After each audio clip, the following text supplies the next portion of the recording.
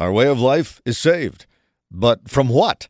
This is Dave Ross on the CBS Radio Network. Over the weekend, the great bailout entered a whole new orbit, another $700 billion. That's more than the war on terrorism.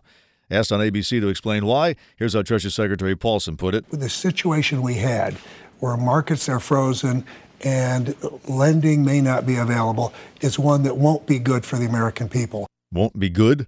That apparently wasn't the language he used at the briefing the Democrat Chris Dodd attended. There was a pause for about 10 or 15 seconds when nothing was said. The air came out of the room. That's way beyond won't be good.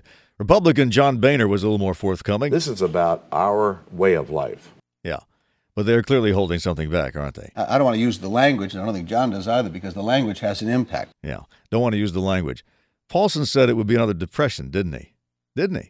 That's why the Treasury Department and the President are now demanding, quote, unreviewable power without telling anybody where all this money's going to come from. Say, do you think anybody's going to have the guts to stand up and admit that the idea of cutting taxes in time of war has been a spectacular failure? Let me take you back just 2 years. We encouraged economic expansion by cutting taxes on dividends and capital gains. Together, these tax cuts left nearly $1.1 trillion in the hands of American workers and families and small business owners, who are now, apparently, going to have to give it all back. Now this. This is Dave Ross on the CBS Radio Network.